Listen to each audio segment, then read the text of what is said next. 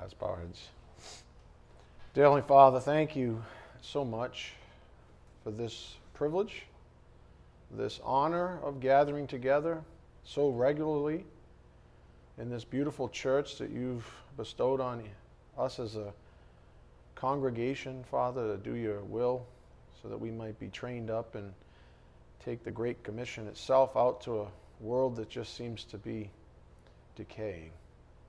Father, what a privilege it is to understand these things and to embrace them and to be given the opportunity to share them with the world. Father, we thank you also for your divine patience, your mercy, your grace, your love, as we go about doing these things. We pray also, Father, for those that can't be with us this morning, that desire to be here with us, but for various reasons, including illness, can't be with us this morning. Our hearts go out to them. And we pray also for those still lost in the world, Father, that we might have the opportunity to evangelize them and have them as brothers and sisters in Christ forever and ever. We are most grateful and thankful for your Son's work on the cross to cancel out that debt and to make a morning like this even a reality. We do just ask for your blessings on this morning's message. May it be edifying for our souls. We ask this in Jesus Christ's precious name. By the power of the Spirit we do pray. Amen.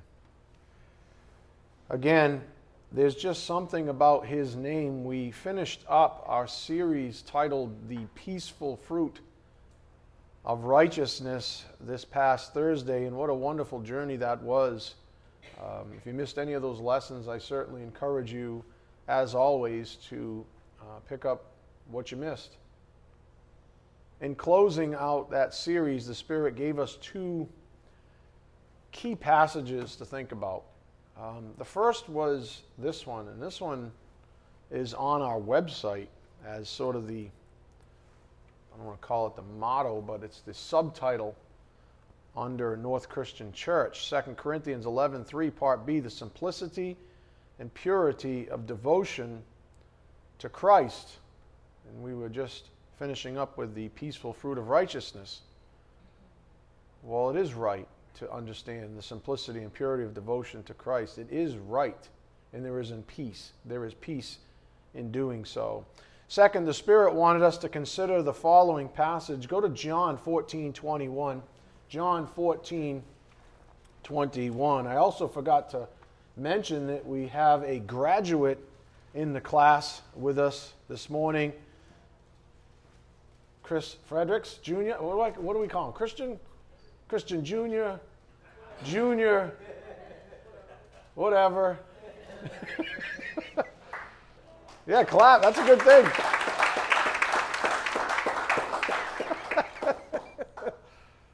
It's always a good thing. John 14:21. Graduated from prep school. I heard it's a bear in there too. Final examinations. Everything. John 14:21. He who has my commandments and keeps them is the one who loves me. Okay, so the simplicity and purity of devotion to Christ. And then Christ himself said, he who has my commandments and keeps them is the one who loves me. That's pretty simple, isn't it? The one who keeps it pure. The one who says, you know what, I may not even agree, so to speak, with what the Bible says about this or that in my life or for my life, but I'm going to obey it. I'm going to keep it. And that's what keeps it simple and pure. Simple and pure. If we just kept things simple and pure, we read it, we take it for what it is, and that's that. He who has my commandments and keeps them is the one who loves me. And he who loves me will be loved by my Father. And I will love him and will disclose myself to him. And so Jesus got into this idea of intimacy. That I will disclose myself to the one who loves me. I will disclose myself to the one who loves me. And we're about to jump in again where we studied on Thursday evening with a Jewish individual, Judas, who asked the question, why just us, whom you love or who love you. And so up here on the board, there's a context to Jesus' words there in verse 21, and it's Jewish. So we'll call it the Jewish context. Sanctification, if we talk about sanctification proper, sanctification for Jewish disciples during Jesus' incarnation would have included having to be delivered from their false hope and therefore a false sense of peace. They had a false hope that Jesus was going to rule right then and there, that the Messiah had come and the kingdom was going to start physically right then and there. And that was their expectation. Their hope, in other words, was misguided. And therefore, as we've learned, if your hope is misguided, then there goes your peace as well. You have a false sense of peace if your hope is false. They were looking for a publicly heralded king to rule or represent them before the rest of the world. So up here on the board, we can relate to them this way. The Jews had false expectations. We have those sometimes, don't we? Of course we do. How many people came to the faith and had everything down pat? Nobody. How many people had to be corrected that God wasn't going to do that for you? That God was going to do this for you instead? How many people had all that? No, your expectations were wildly misrepresenting Jesus Christ himself when you came to the faith. And that's to be expected, because all we have before that are the doctrines of demons and the doctrines of the world. And so we can relate. The Jews had false expectations, therefore false hope, and therefore a false sense of peace. Jesus had to explain to them that his kingdom was, in essence, at that time, spiritual. So as we'll see in Holy Scripture in a moment, in explaining this to the Jews, his own people nonetheless, he explained the following, something we all may rest on up here on the board. Faith alone is what establishes intimacy with Jesus. Faith alone is what establishes intimacy with Jesus. This is the core value upon which all wisdom is based. This is the core value upon which all wisdom is based. If you want a relationship with Jesus Christ, you have to have faith. Who does God give faith to? The humble. The humble. Jesus' contemporaries would have stumbled over this. Because remember, to them, righteousness was gained by works under the law. They even added to the law. So they had more good things to do and more ways to measure up. Let's set a standard. Let's set a human standard. Let's set another human standard. Let's keep on doing that because it gives us more to measure up to. And therefore our hope, even though it's false, is that much greater. So this would have made Jesus' contemporaries stumble all over the place and ask questions like we're about to see. But before we get into that, go to hold your thumb there and go to 1 Corinthians 1:22. 1 Corinthians 1:22. And so the point on the board would have made Jesus' contemporaries stumble, just because of their Jewishness even. 1 Corinthians 1, verse 22.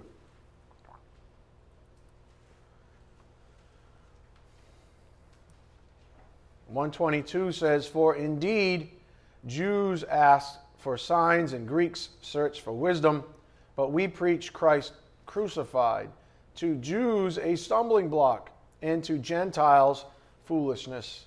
But to those who are the called, both Jews and Greeks, believers, Christ the power of God and the wisdom of God." That's what true wisdom looks like, understanding that. But yet true wisdom made the Jewish folks of Jesus' time stumble. Again, the point on the board, faith alone is what establishes intimacy with Jesus. Up here on the board, corollary, being close to Jesus is a function of obeying and abiding in the Word of God by faith. That's what he just said. Keep my commandments, I love you. The Father will love you, and we will make our abode with you even. Again, go back to verse 21 of John 14. John 14:21. And so these words from Jesus would have made the Jews of the day stumble.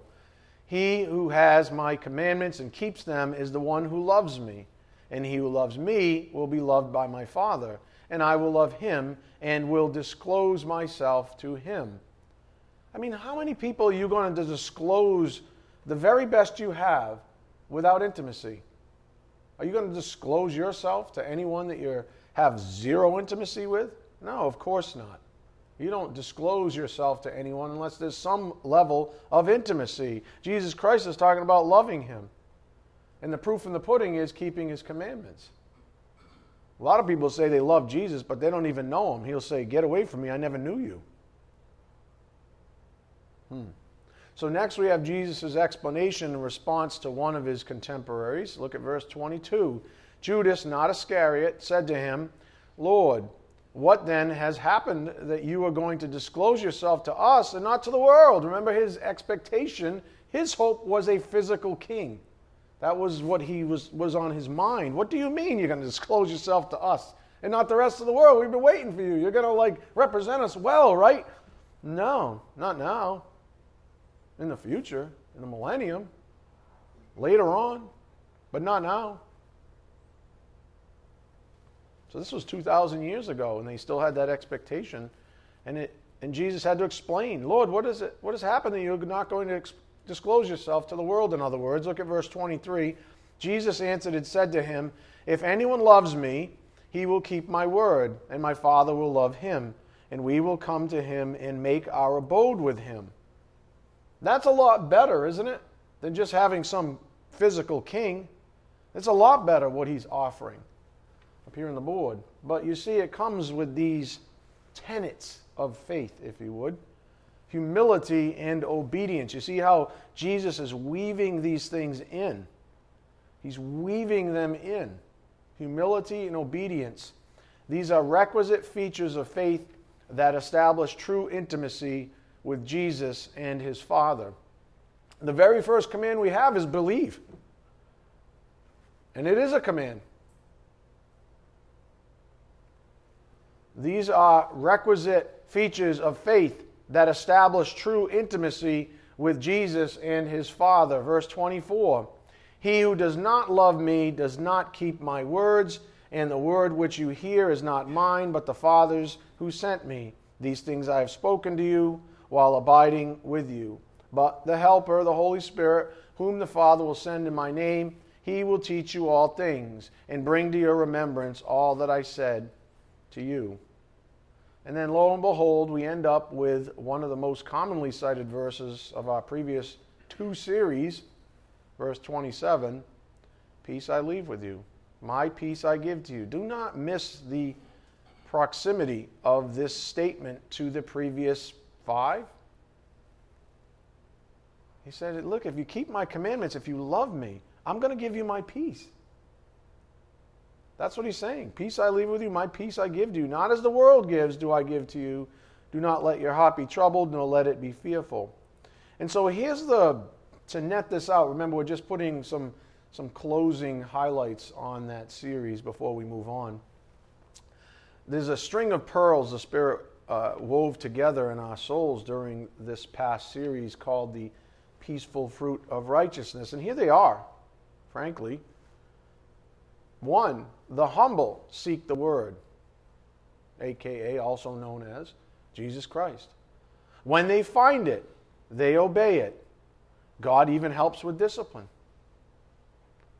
Obedience leads to righteousness, orientation, in other words, to God's will. And then, of course, righteousness leads to peace, which is resultant fruit. The humble obey, obedience leads to righteousness, righteousness brings peace. That's the string of pearls that we've learned. It took, I think, 9 or 10 parts of the Peaceful Fruit of Righteousness series. But that's it in a nutshell. And we saw all the Holy Scripture that ties it together, that knits all this together. While we've studied in detail the above facts, during this beloved series, we've also investigated how we might personally thwart God's will in sanctifying us to this end. If God's will is to, the same as Jesus Christ, we might have his peace. My peace I give to you. If that's sanctification proper, if the end goal of sanctification is to experience peace itself, we might get in the way Who can say that they're perfect on every point up here? No one sitting here. Only Jesus Christ was perfect in obedience and therefore peace. So here's a short list of considerations on that note. We lose experiential peace when we allow the flesh to dominate our perspective, Romans 8:6. Stop rejoicing, praying, and giving thanks, 1 Thessalonians 5:16-18, and trying to architect our own peace. Don't worry about me, God. I got it under control. Thanks for my ticket to heaven. I'll take it from here.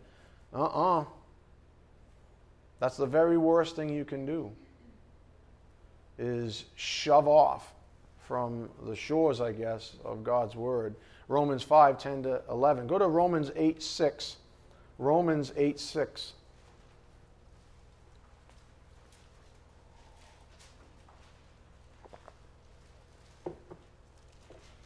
Romans 8, verse 6. All of this is review. I hope you appreciate what the Spirit's doing for you when He takes this kind of time from behind the pulpit to review these things, to sort of bring it all together. Romans 8:6, for the mind set on the flesh is death, but the mind set on the Spirit is life and peace. And we mess that up when we allow the flesh to dominate. How about 1 Thessalonians 5:16? 1 Thessalonians 5:16. When the flesh dominates, we lose peace. That's the point. 1 Thessalonians 5:16. When we stop obeying this passage, we lose peace. 1 Thessalonians 5:16. Rejoice always, pray without ceasing, in everything give thanks, for this is God's will for you in Christ Jesus. Rejoice always, pray without ceasing. In everything give thanks, for this is God's will for you in Christ Jesus. And then, of course, go to Romans 5:10. Romans 5, verse 10. We lose experiential peace when we try to architect our own.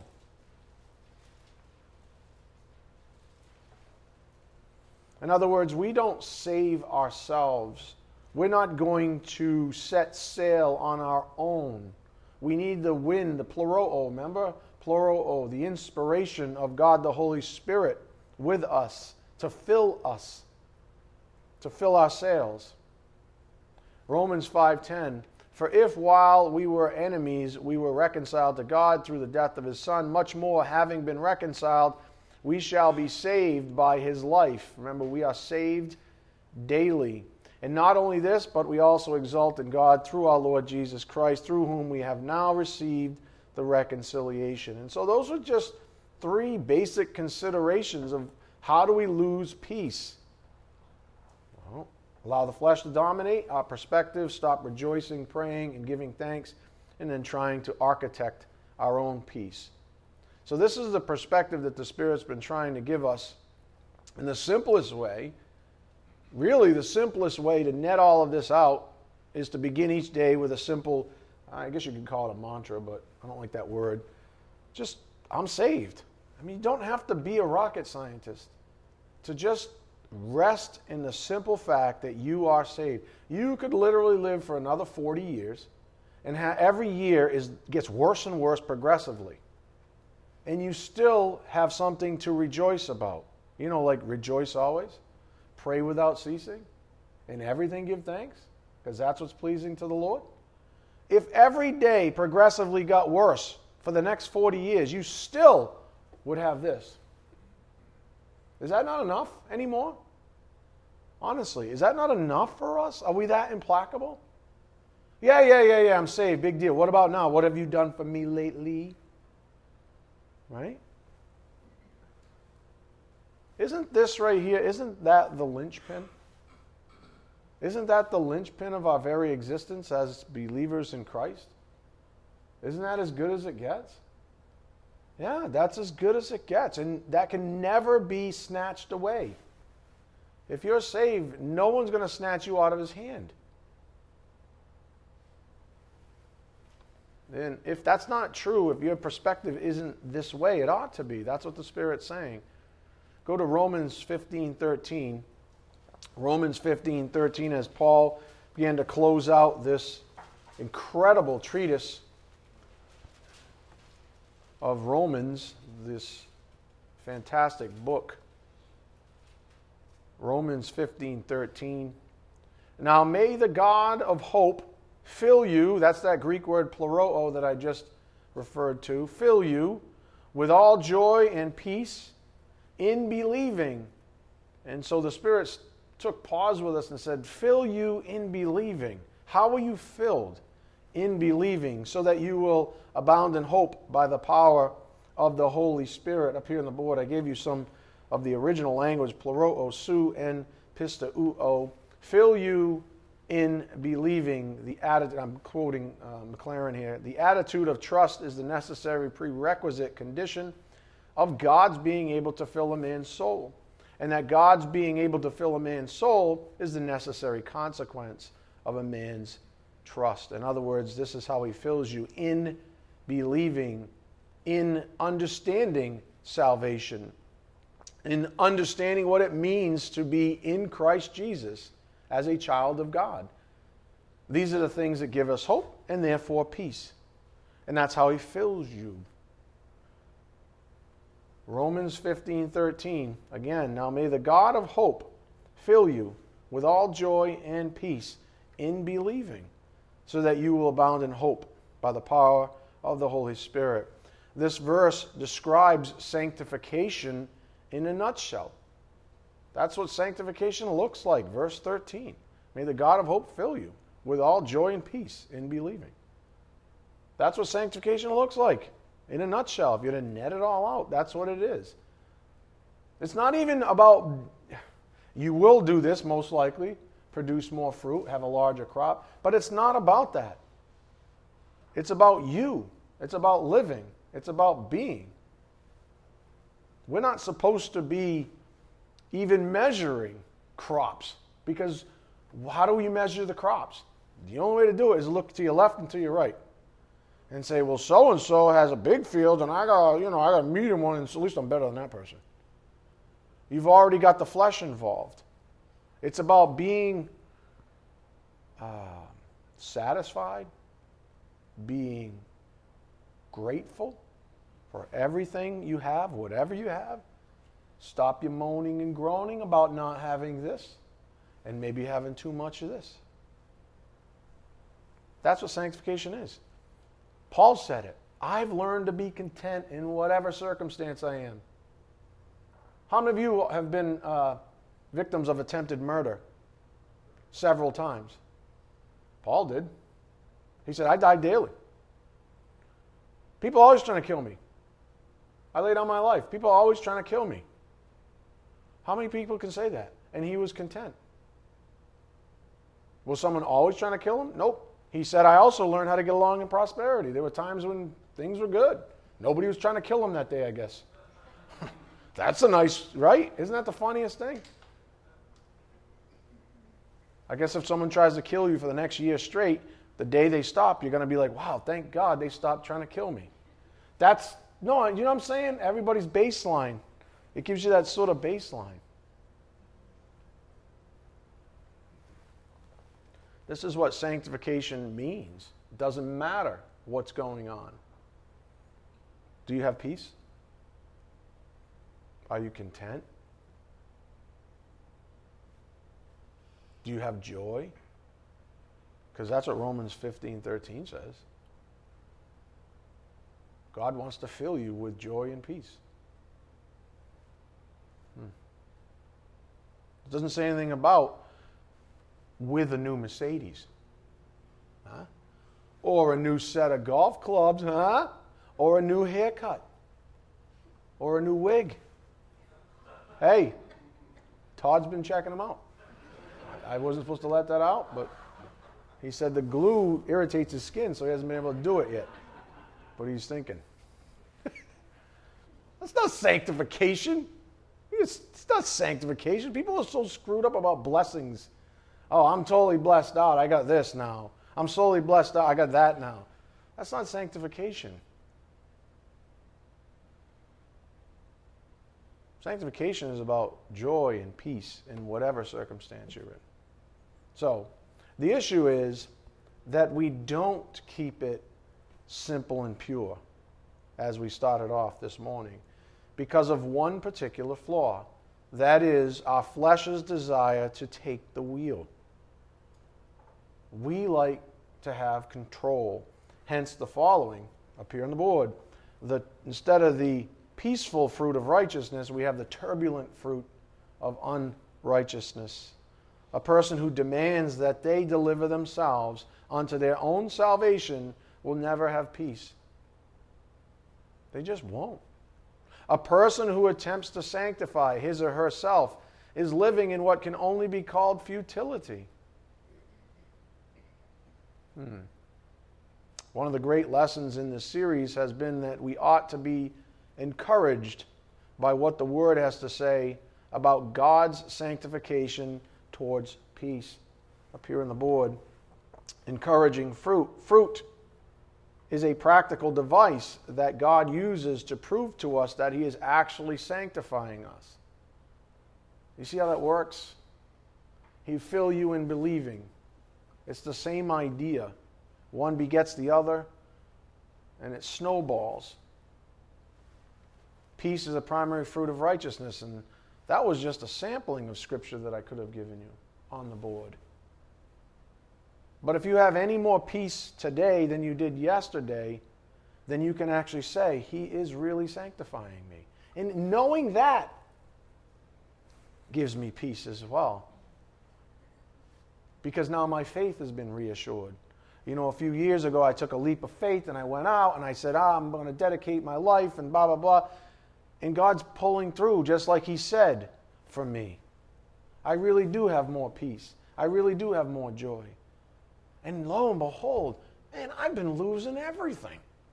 People have been taking my stuff. People have been breaking up my relationships. People are antagonizing me at work. But yet, I have more peace than I've ever had. I'm thinking of Frank right now. The guy's been out of bed in 2 years. Every time he tries to get out, something breaks. I'm like, Frank, how arrogant are you? That's all I ask him. Every time I go there, he's like, oh, you again. He does, right, Scott? Oh, man. Frank, how arrogant are you? You can't get here. Every time you step out of bed, your foot busts. Or something falls out of place. Like, Frank, I'm just busting him. You know what I'm saying? I don't even know where I was going with that. I get so excited about ripping on Frank. I got to go visit him soon. Get it out of my system. Fruit is a practical device that God uses to prove to us that He is actually sanctifying us. Peace is a primary fruit of righteousness. I know what I was saying. Frank has more. If he was here, he would allow me to say this in full confidence. He has more peace now than he ever has in his life, and he's physically worse than he's ever been. How does that work? That's how God works. For a lot of us, and Frank made, stop picking on Frank. For a lot of us, that's exactly what we need. We need to be busted down. God needs to take a big old axe, a battle axe, and hit us in the sternum. And crack us in two. And say, would you please stop getting behind the wheel? Will you please stop pretending that you're in control here? Because you're not. I'm in control. I control history. And it hurts when that happens. But it pauses us, doesn't it? It says, now you can't do anything. I've just debilitated you because you were so arrogant. I had to put a battle axe in you to stop you so that you would be delivered from yourself, from your own ridiculous ways, your own means of sanctifying yourself. That's all the Spirit's been saying. The point of this series has been, when we think about the peaceful fruit of righteousness, we ought to think about sanctification, because that's what it's about. Sanctification. Sanctification, by definition, implies salvation and deliverance, and not just in one phase either. Therefore, if we want the fruit of sanctification, namely peace, we must grab hold of salvation itself. Those 3 simple words, I am saved. Grab hold of it. That should bring you peace. That's good fruit, right? That's what it means to be sanctified. Who here wants to say they don't appreciate the gospel more than they did 3 years ago? How about salvation itself? That's what sanctification looks like. It's not what you think. It's not some theological precept that only a select few smart people understand. I would argue, in many ways, being an intellect thwarts that thing. Some of the greatest faith I have ever seen are with people with IQs much lower, I think, than 100 or 80. What is it, Tam? 74 is considered mentally challenged? 75? She's like, whatever you are. That's true. Remember the tests? All right. I didn't want to say it. She won't answer me, so I was forced to say it.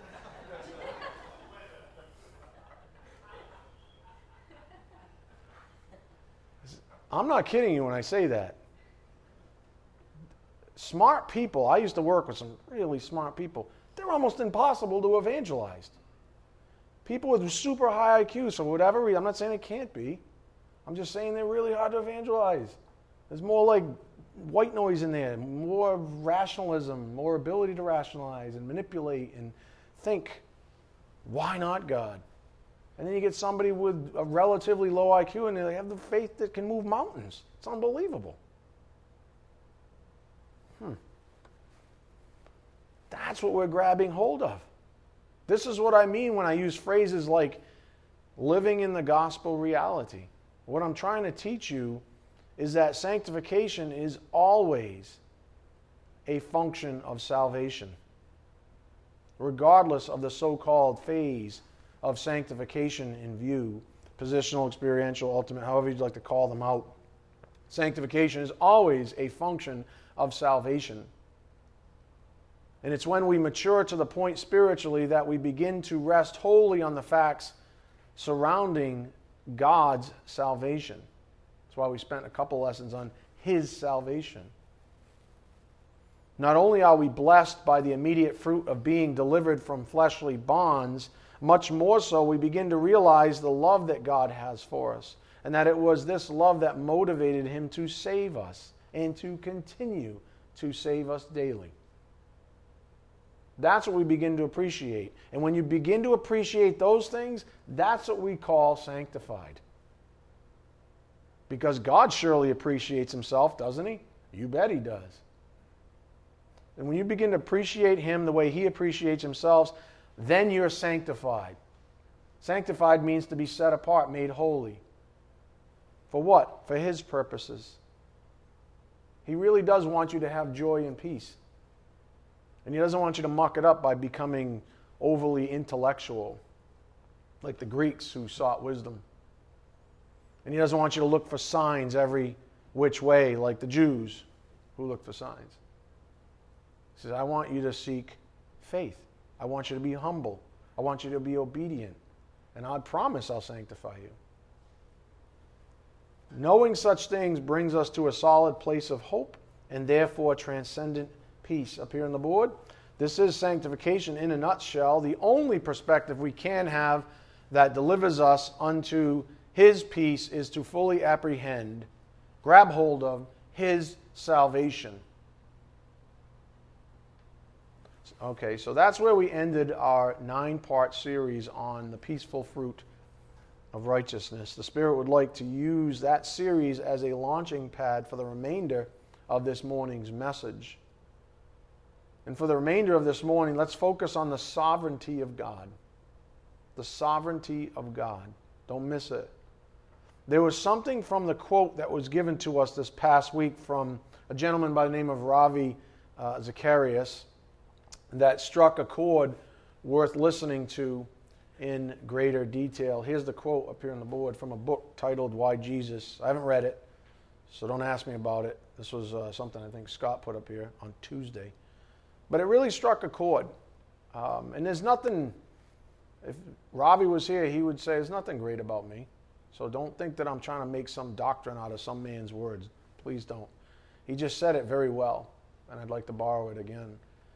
Access to an abstract power gives you no one to be grateful to in times of blessing, and no one to question and receive comfort from in times of sorrow. Our world is huge on giving us God or a higher power. Or you can give him whatever name you want, if you even want to give him a name. Just not Jesus. Don't give him the name Jesus, even though Jesus is God. Do not give him the name Jesus, because there's just something in that name. Don't give him Jesus. And the thing that really stinks about it is that what happens when someone has what is perceived as a blessing? I mean, who do you even thank if your God doesn't have a name?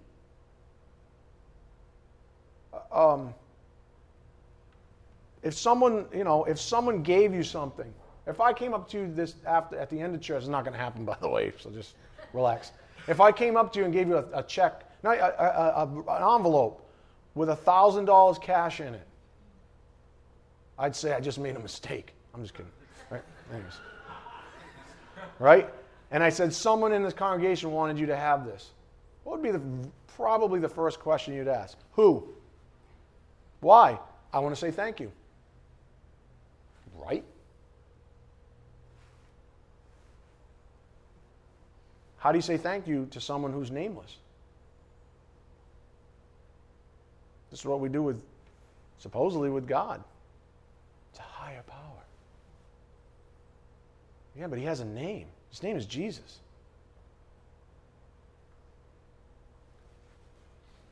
So this got me thinking a lot.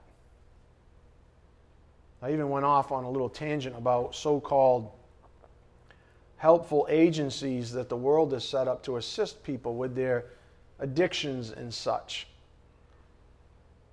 And the only experience I have with such programs is AA as a child of parents that were alcoholics. That's the only exposure I have. Alcoholics Anonymous. That's the only exposure I have to such a program up close. And before I get any evil eyes from any of you, because if you're going to give me evil eyes, you're way off base. So please don't. Before I get any of those, allow me a moment to explain the angle I am approaching this from. First, I'm not judging anyone who's been involved in such a program. But here's what I'm saying. Here's what I am saying, okay? And I'm saying it from God's perspective, from the Word of God. Social assistance programs. Any program that integrates a nebulous higher power, quote unquote, into its curriculum isn't calling on the power of God. Rather, it is keeping him purposely nameless as a mere contributor. You know, like a buddy who drives with you, who talks to you so you don't fall asleep at night behind the wheel. Like a designated driver, but he doesn't even, that person doesn't even need a name. Any program that integrates a nebulous higher power into its curriculum isn't calling on the power of God. Rather, it is keeping him purposely nameless as a mere contributor. These are self-help programs, with a little help from friends. Compare 2 Timothy 3:16-17, Philippians 4:13, Romans 12:2, Isaiah 41:10, Galatians 2:20, Proverbs 3:5-6, Matthew 6:33. I think the sinister part, the insidious part of some of these programs is people really do kick the habit, so to speak, at the end of some of these things. But what I'm going to tell you, what Scripture says is it was almost despite it. Somehow, some other way, the God of power was able to deliver them. And it wasn't because of some 12-step program, some self-help program. It was because God decided to intervene somewhere, maybe in their prayer life, not sure how, could vary, but all I know is God is able and man is not. Amen? That's what I'm saying. That's all I'm saying. What does the Bible have to say about self-help programs? Well, that's a good question, isn't it? It is. By now, we know that self-help, you can help yourself, though. You gonna make sure you drink more coffee? Let me put some acidic, caustic stuff down my throat. By now, we know that self-help isn't really help at all, is it? Go to 2 Timothy 3:16. 2 Timothy 3:16. I'm just going to give you what the Bible says. That's it. I'm not trying to throw stones. I'm not judging anyone. I'm not saying anything about any particular program. I'm just saying a program that calls on a so-called higher power who keeps the supposed God of the universe nameless is not calling on the power of God. That's what I'm trying to say. 2 Timothy 3:16. All Scripture is inspired by God and profitable for teaching, for reproof, for correction, for training in righteousness, so that the man of God may be adequate, equipped for every good work. All Scripture is profitable for teaching, for reproof, for correction. If you have an addiction, something needs to be what? Corrected. What has the power to deliver a person? The Word of God. And I'm speaking primarily to believers, so I want to keep the context straight, because that's my audience. Go to Philippians 4:13. Philippians 4:13. If you want to do something, a self-help program, and not call out God, go right ahead. Because God doesn't preclude man from helping man, even outside as unbelievers. If you want to do that, but do not suck in the notion of God if you're not actually going to call him out by name. Do not pretend that you're drawing upon the power of God if you're not. Keep that over there, and we'll keep this over here. Do you understand what I'm getting at? Unbelievers, God has no problem with unbelievers helping each other. They do it every day. But do not say that you're going to tap as an unbeliever God's some higher power to deliver these people. Philippians 4:13. I can do all things through him who strengthens me. Okay. How about Romans 12:2? Romans 12:2. I hope you get what the Spirit's trying to say here.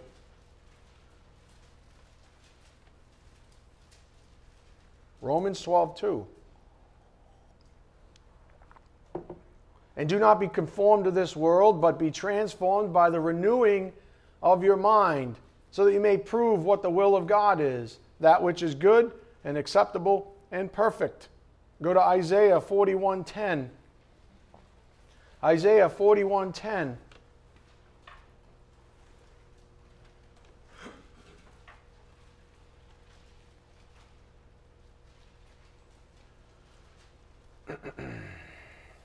Isaiah 41, verse 10. Do not fear, for I am with you. Do not anxiously look about you, for I am your God. I will strengthen you. Surely I will help you. Surely I will uphold you with my righteous right hand. But you know what? You got to come to me. You got to come to me. Do not give me some nebulous name, some ambiguous name. You're not drawing on me. You're not even interested in me. You want me to take some side saddle with you? Galatians 2:20, go there. Galatians 2:20. Otherwise, leave me out of the equation, in other words. Stop trying to borrow from me, but only what you want. Stop trying to control me with some hybrid version of deliverance.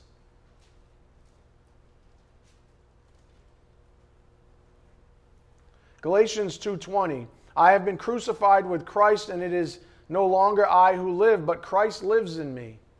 And the life which I now live in the flesh, I live by faith in the Son of God, who loved me and gave himself up for me. You want to see somebody delivered? Tell them that. You want to give somebody purpose and strength? Tell them these things. You don't get delivered by the hand of some made-up, manufactured step program that proposes a higher power. The whole precept is gone. The whole premise of the system is shot to hell. Because that's exactly where that stuff comes from. The pit of hell. Let me borrow God's good name. No, you know what? Let's throw God's name out of the equation. Because we can't talk about Jesus. Because Jesus nowadays is a swear word. And we don't want to offend these people. They're addicts to start with. We don't want to offend them. We're trying to deliver them. So let's concoct something up. Let's cook something up. And let's just sprinkle God in on the side. You know. So they have a sense of false assurance that God's with them. That some higher power is looking over them. Oh, that's true, but that's not what's actually being portrayed. Go to Proverbs 3:5. Proverbs 3, verse 5. I hope you understand what the Spirit's trying to say. I really do.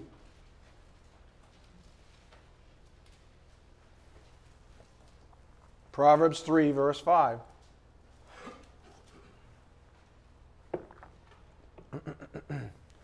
Trust in the Lord with all your heart, and do not lean on your own understanding.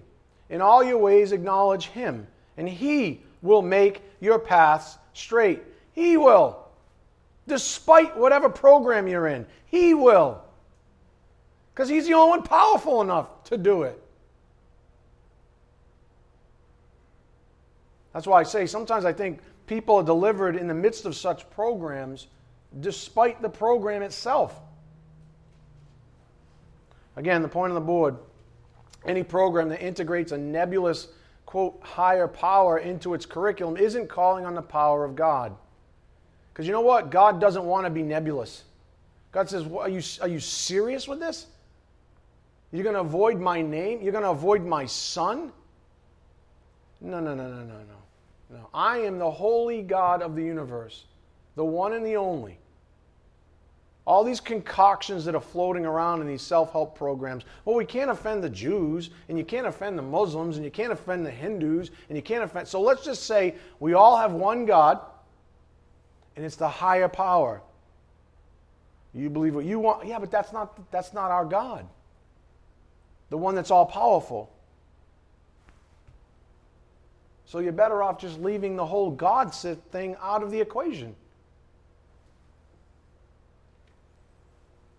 Again, any program that integrates a nebulous higher power into its curriculum isn't calling on the power of God. Rather, it is keeping Him purposely nameless as a mere contributor.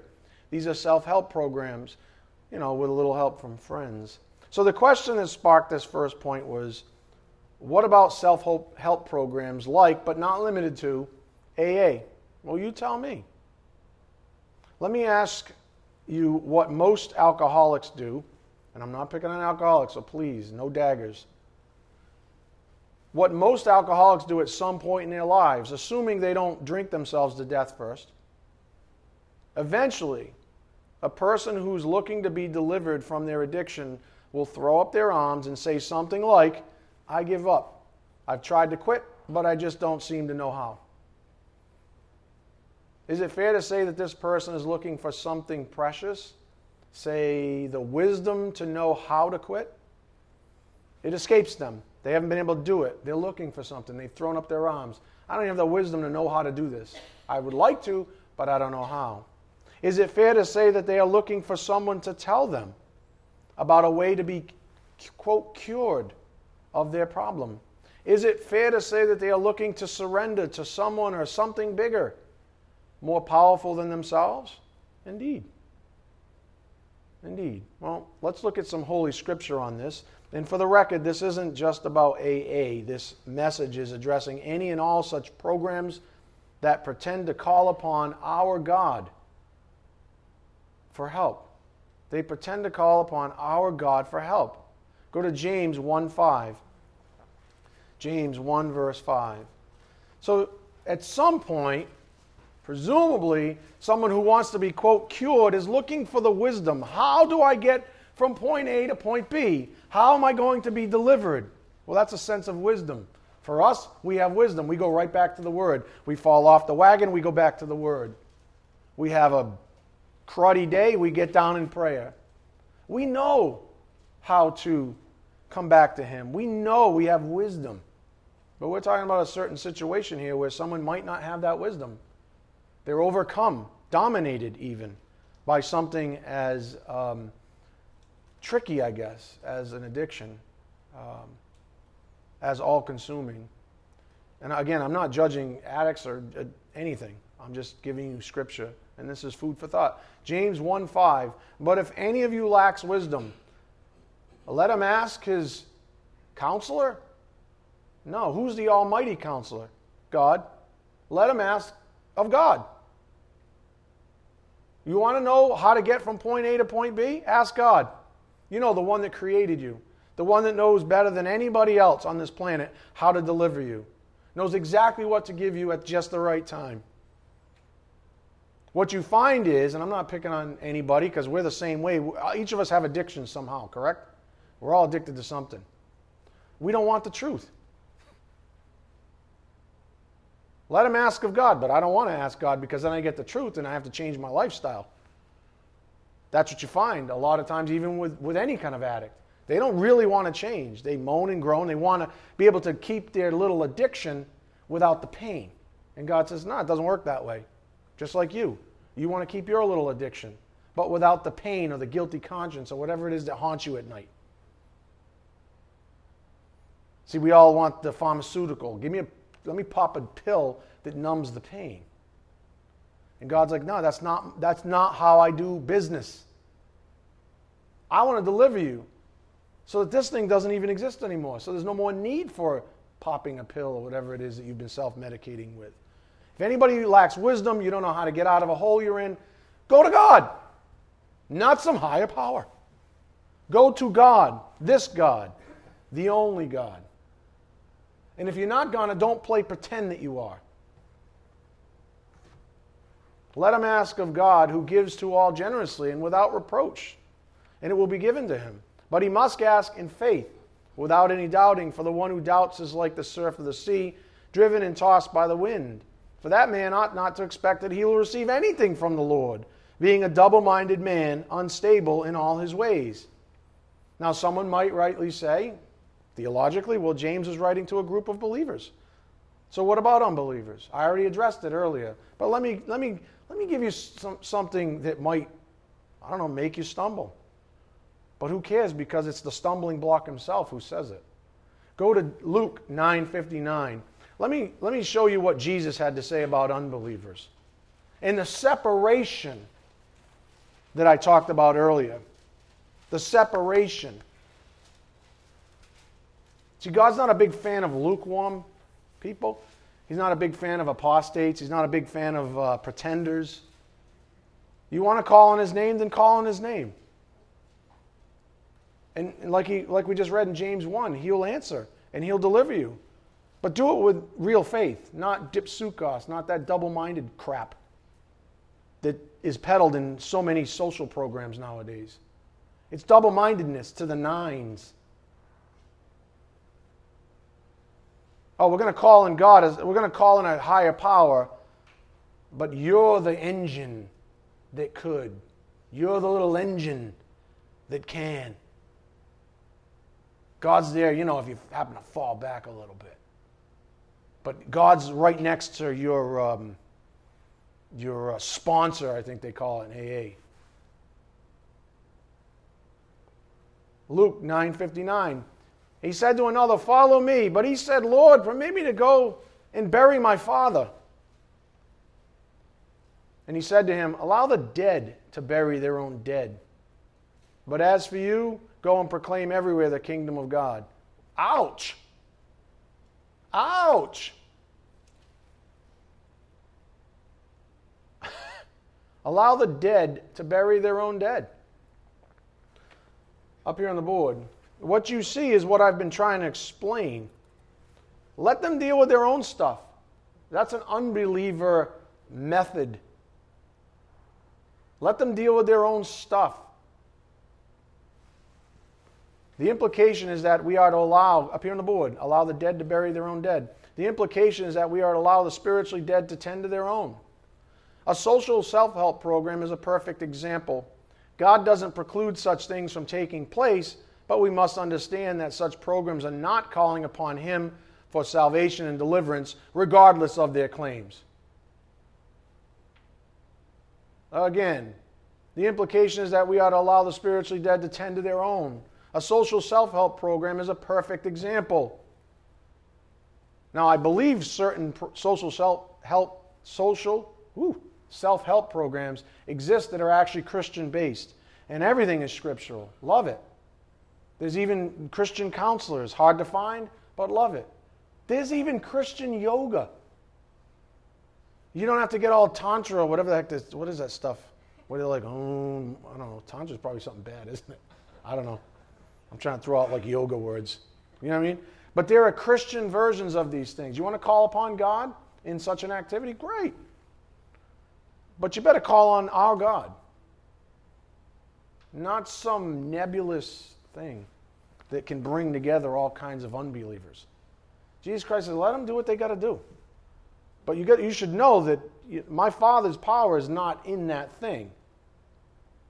You're either calling on the God of the universe or you're not. You're calling on the God of this world, Satan himself, who loves self-help programs, who loves to get people thinking, I'm the little engine that could. A social self-help program is a perfect example. God doesn't preclude such things from taking place, but we must understand that such programs are not calling upon Him for salvation and deliverance, regardless of their claims. In other words, calling upon a, quote, higher power is not calling upon God. God has a name, and He expects you to use it. He expects you to reference Him by name. He expects you to respect Him, the holy God of the universe, and the audacity of people who like to mince things. The audacity is stupendous. They're double-minded. All of them. That's why they never get delivered. Half the people spend in dysfunction junction. I'm in, I'm out, I'm in, I'm out, I'm in, I'm out, I'm in, I'm out. What's the problem? You're never calling upon the holy God of the universe. That's the problem. And neither is your stupid sponsor or anybody else who's telling you these ridiculous lies. But they take your money, don't they? And they take the tax money out the kazoo. And you're supposed to be helping people. You're not helping people. You're lying to them. Take God out of the equation, and maybe God will let you help them in that way. But don't do this. God's not real big on this.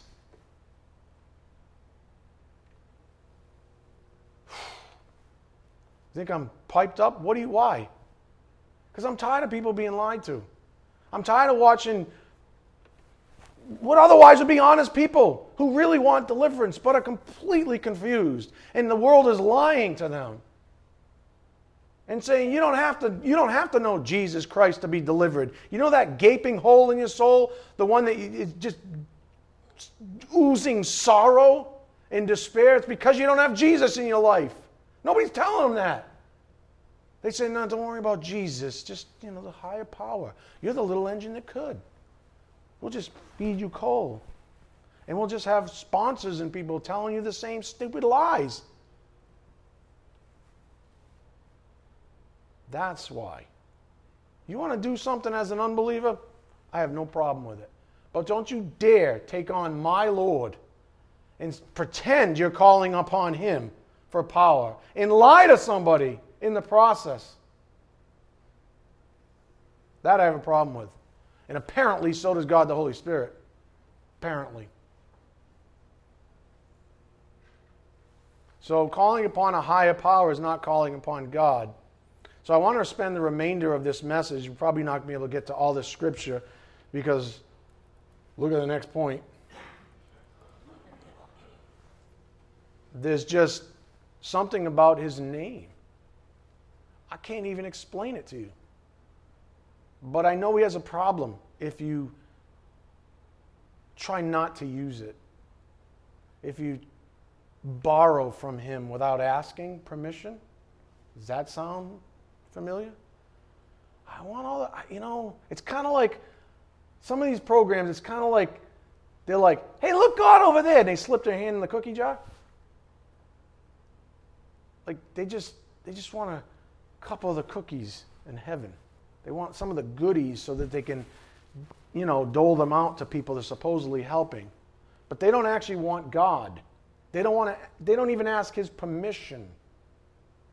They're just, you know what I'm saying, running up against him, using the right language, selling false hope, because isn't that what a counterfeit dollar bill is? It looks a lot like the real thing, but it's actually worthless. It's the same thing. If people just understood the power of God, read Romans 1:16. The very power of God unto salvation. There's just something about his name. There is power in God's name. I can't explain that, but that's what the Word of God says. So what do you think happens? Take the name out. What do you think happens? So goes the power. You want to call on God? Call on him by name. Don't insult him by keeping him nameless.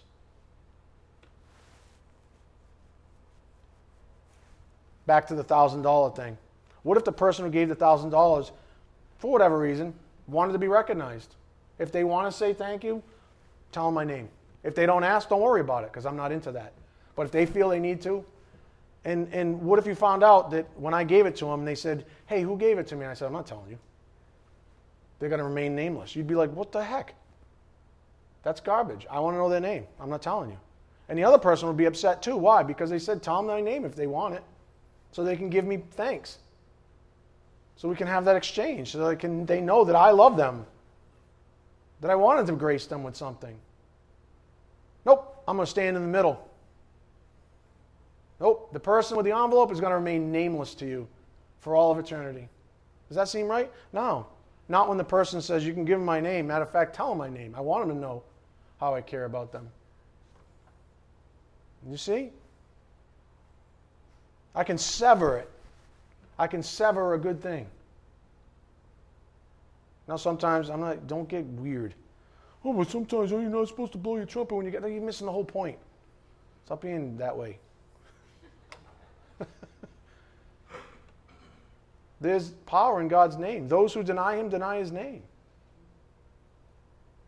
Jeremiah 10:6, Proverbs 18:10, Isaiah 9:6, Acts 2:38, 3:6, 12-16, 4:12, 30:8-12, 22:16, Romans 10:13, 1 Corinthians 6:11, Philippians 2:9-11, John 14:13-14, Luke 10:17, Mark 16:17, Matthew 28:18-20. And that's a sampling. That's what the Word of God has to say about his name. Let's get a little sampling. Old Testament first. Go to Jeremiah 10:6. Jeremiah 10:6.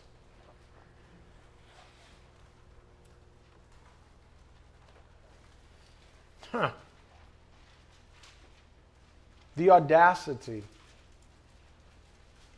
Don't even borrow him from him then. That's the point. Jeremiah 10:6. How many people are in bondage is what I want to know. Stuck in limbo, thinking that they're, abiding in the Lord because it's a higher power, that it's the same God. How many people are stuck in bondage, confused, lost because of lies? That's what I want to know. Jeremiah 10:6. There is none like you, O Lord. You are great, and great is your name in might. Yeah, how do you explain that? I don't know. I'm going to be the first I don't know exactly how to explain that. I do, but I don't. I do, but I don't. Hopefully you know what I'm saying. There's none like you, O Lord. You are great, and great is your name in might. The Bible assigns might, power, to his name. Proverbs 18:10, go there. Proverbs 18, verse 10. This is why you should be indignant when someone says, I believe in a higher power. Do you think we have the same God? Of course we do. That should make you very indignant. Is it the God? Is it Jesus? No. Oh, then no. I'm sorry, my friend. We don't have. I know we're both alcoholics and we're both something or other, but we don't have this. We don't have the same God.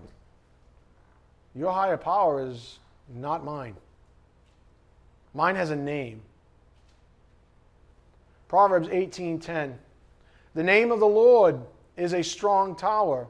The righteous runs into it and is safe. You want to be delivered? Run to Him. The name of the Lord is a strong tower. The righteous runs into it and is safe. How about Isaiah 9:6? Isaiah 9, verse 6. God has a name, my friends, and there is none like it.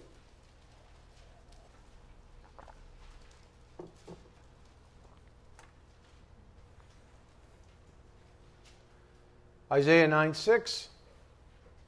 For a child will be born to us, a son will be given to us, and the government will rest on his shoulders, and his name will be called Wonderful Counselor.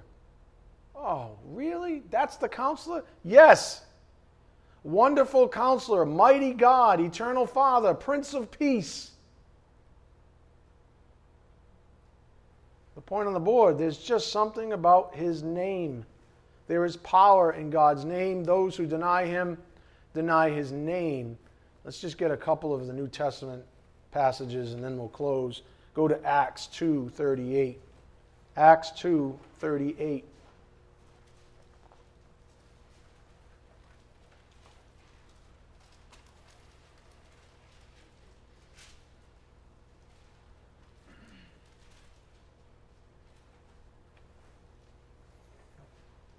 Acts 2:38. Peter said to them, Repent,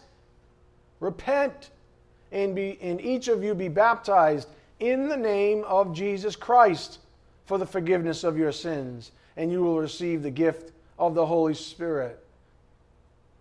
Not in the name of this so-called higher power, this ambiguous, nebulous, ecumenical higher power thing that man has concocted that seems to sit somehow at the top of these social programs. Yeah, you know what? God has a name. Jesus Christ is God. Amen? Yeah, amen. Go to Acts 3:6. Acts 3:6. Peter said, I do not possess silver and gold, but what I do have, I give to you. In the name of Jesus Christ the Nazarene, walk. You're talking about a miracle. A miracle from God does not come from some higher power.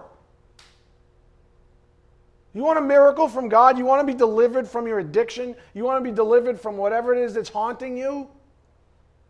You need a miracle from God. God's the only one with the power. That alone is a miracle. The fact that He saved you is a miracle. The fact that He saves you every day is a miracle. The fact that He doesn't kill you, right, is a miracle. The fact that He doesn't allow your loved ones to kill you is a miracle. We call it the restraining ministry of God, the Holy Spirit. Why is Pat smiling so much? John, what'd you do? In the name of Jesus Christ the Nazarene, walk. That's power. We're going to rob our Lord of His name? We're going to stick our hands in the candy jar when He's not looking? We're going to concoct some hybrid version of deliverance and then lie through our teeth to people when they need us the most? Arguably the easiest time to evangelize somebody is when they're completely down in the dumps, when they've thrown up their arms. And Satan knows it too and says, I'm going to jump right in there. That's why our ministry is so important, because we're in competition.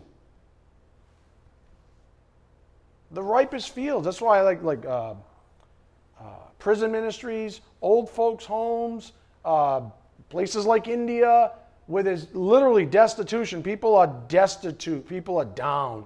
I mean, really depressed. We complain about being depressed because we ran out of Coca-Cola, right? These people are seriously depressed for real reasons. That's when you have the ample opportunity to give them the gospel. But Satan knows it, and I think sometimes he's more diligent than we evangelists are. And he gets in there before us and says, you don't have to worry about Jesus. Here's 12 steps. You got a higher power in here somewhere. Here's 12 steps for you. Don't worry about Jesus. When all the power is in the name of Jesus Christ. When all the power to deliver is from God alone. And we lie to him. And say that man can sanctify man. By man, for man. These are all lies. I know it's unpopular to teach these things, but that's the truth of the matter. You want to have a program on the side that doesn't even say anything about God? I have no problem with that. And not that my opinion matters, but I'm speaking on behalf of God the Holy Spirit. Then let the dead bury the dead. Let them take care of their own. You have your own way of going about it, fine. But don't bring God into the equation haphazardly. Don't pretend you're speaking for God's goodwill. Don't lie to them and say that God's going to deliver them. Don't be dipsukos, because you ought not to expect anything in your lying. That's what the Spirit's saying. I hope you understand it. We're out of time. We've got to get to a communion service. Let's do that now. Gentlemen, play the music. Ushers, please come forward.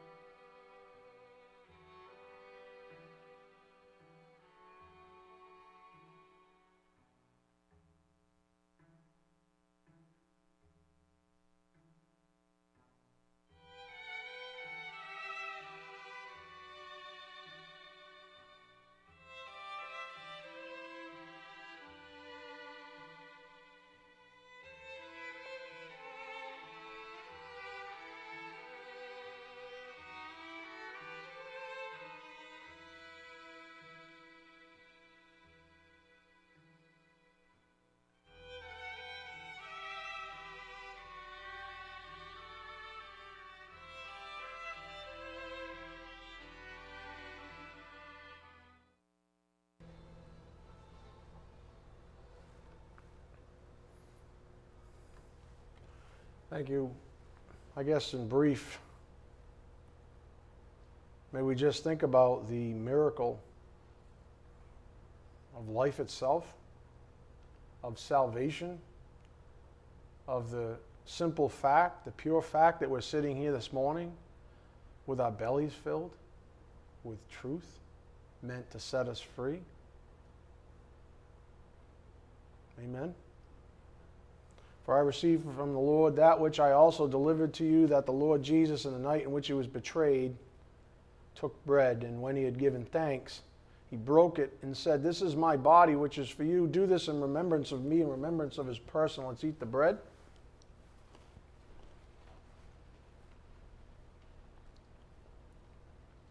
What a person he was, or is. In the same way, He took the cup also after supper, saying, "This cup is the new covenant in my blood. Do this as often as you drink it in remembrance of me. For as often as you eat this bread and drink the cup, you proclaim the Lord's death until he comes." Let's drink the cup in remembrance of his work. Let's bow our heads.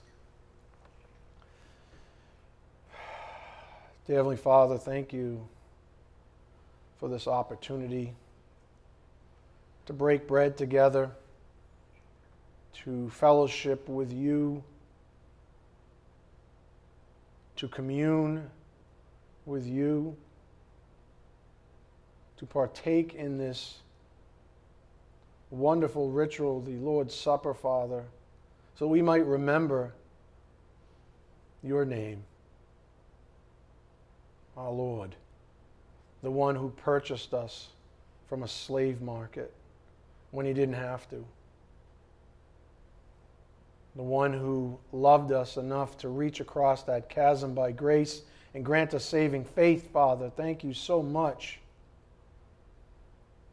for reminding us this morning that you have a name, that every knee shall bow at some point to that name.